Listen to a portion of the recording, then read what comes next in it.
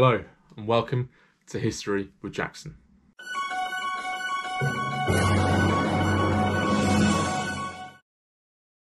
Today we are continuing our Pope series by looking at Pope John Paul II. We will look at who he was, his path to the papacy, his papacy and his death. So who was Pope John Paul II? He was born Karol Wojtyła just outside Krakow in Poland in 1920.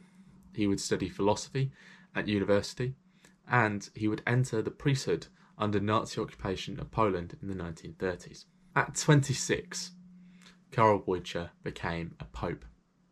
He went on to go and study theology at university and came back to Poland and taught at the very university that he went to when he was younger. At this university he would enroll in doctoral studies, however would not receive this until 1957. In 1958, Pope Pius XII would take notice of Karol Wojtyła and his work and appointed him as an auxiliary bishop of Krakow and made him the Bishop of Romny. 5 years later, Pope Paul VI would take notice of him as well and promoted him to become Archbishop of Krakow.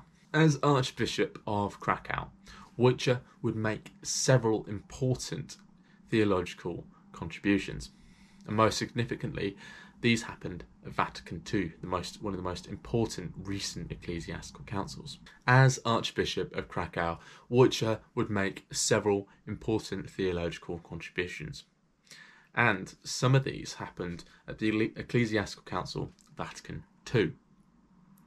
Here it was taken notice, and in 1967 he was promoted to the role of Cardinal by Pope Paul VI.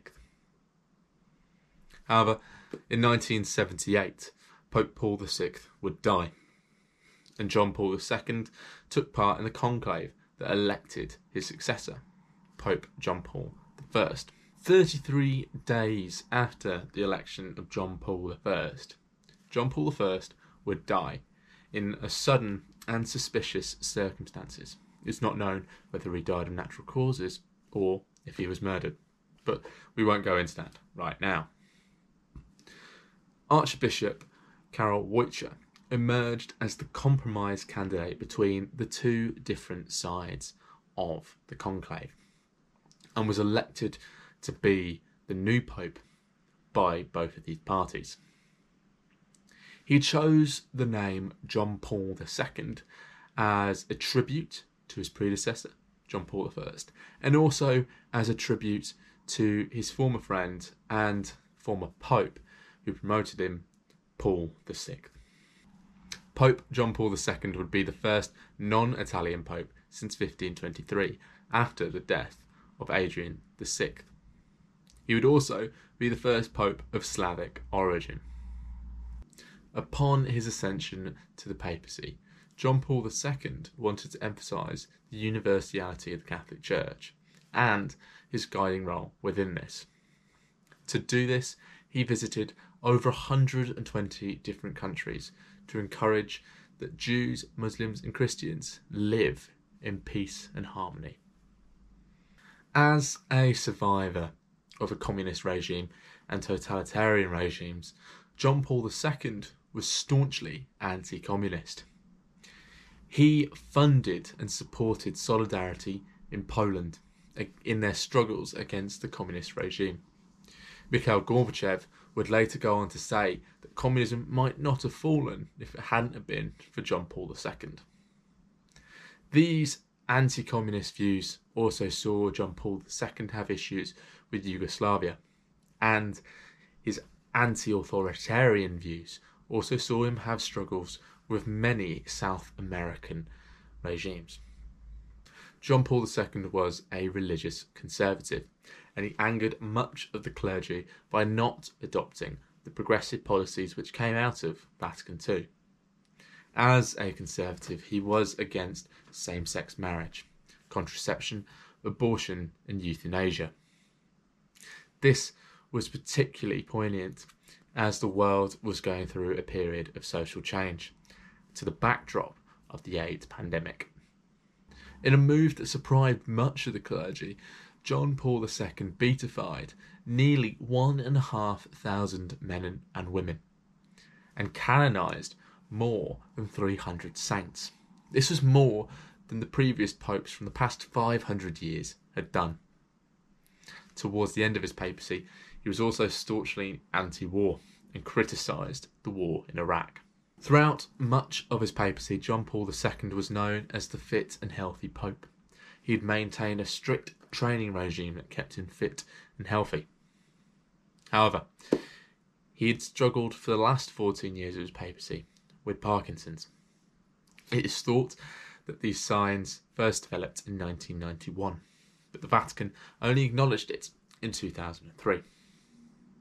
By this time, he was wheelchair bound, he was struggling to hear, he was suffering from arthritis and had slurred speech. And in 2005, he would pass away. Pope John Paul II's funeral was overseen by his right-hand man and successor, Cardinal Joseph Ratzinger, later Pope Benedict XVI. John Paul II was Pope for 26 years, which made him the third longest serving Pope after St. Peter and Pius IX. He would later be beatified by Pope Benedict in 2011 and canonised in 2014 by Pope Francis. Was John Paul II a good Pope? Despite his religious conservatism, which potentially endangered the lives of thousands, maybe millions of Catholics during the AIDS pandemic, and he risked alienating large members of the clergy and laity, his anti-dictatorial stance saved the lives of millions of people across the world. He bettered their lives by helping bring down communism in Europe, and his anti-war movement helped save the lives of thousands, maybe millions of people across the world. So yes, he was a good pope. He might not have been the progressive driver that the church wanted, but he helped stabilise the church in a period of political instability. So I hope you've enjoyed this episode about John Paul II. Now, as always, I'm just going to recommend a couple of books. I did say last week that I'll be using these two books throughout the series, but if you've missed the previous episodes, here's the couple of books that I've been using for this series. So firstly, it is The Popes: A History by John Jules Norwich. It's a very good book. It looks at popes mostly in isolation. It's very easy to read. It's quite succinct, and I definitely recommend that one. So the link again will be in the description below. And secondly, A History of Christianity by Diarmaid MacCulloch. This is a fantastic book.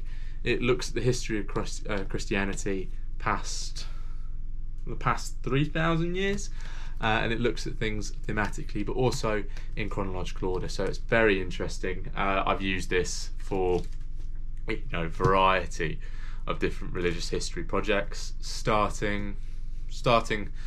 pre-Christianity right up until the modern day. So this one, my particular edition, goes up to Benedict XVI. So yeah, definitely a great book, and I would recommend.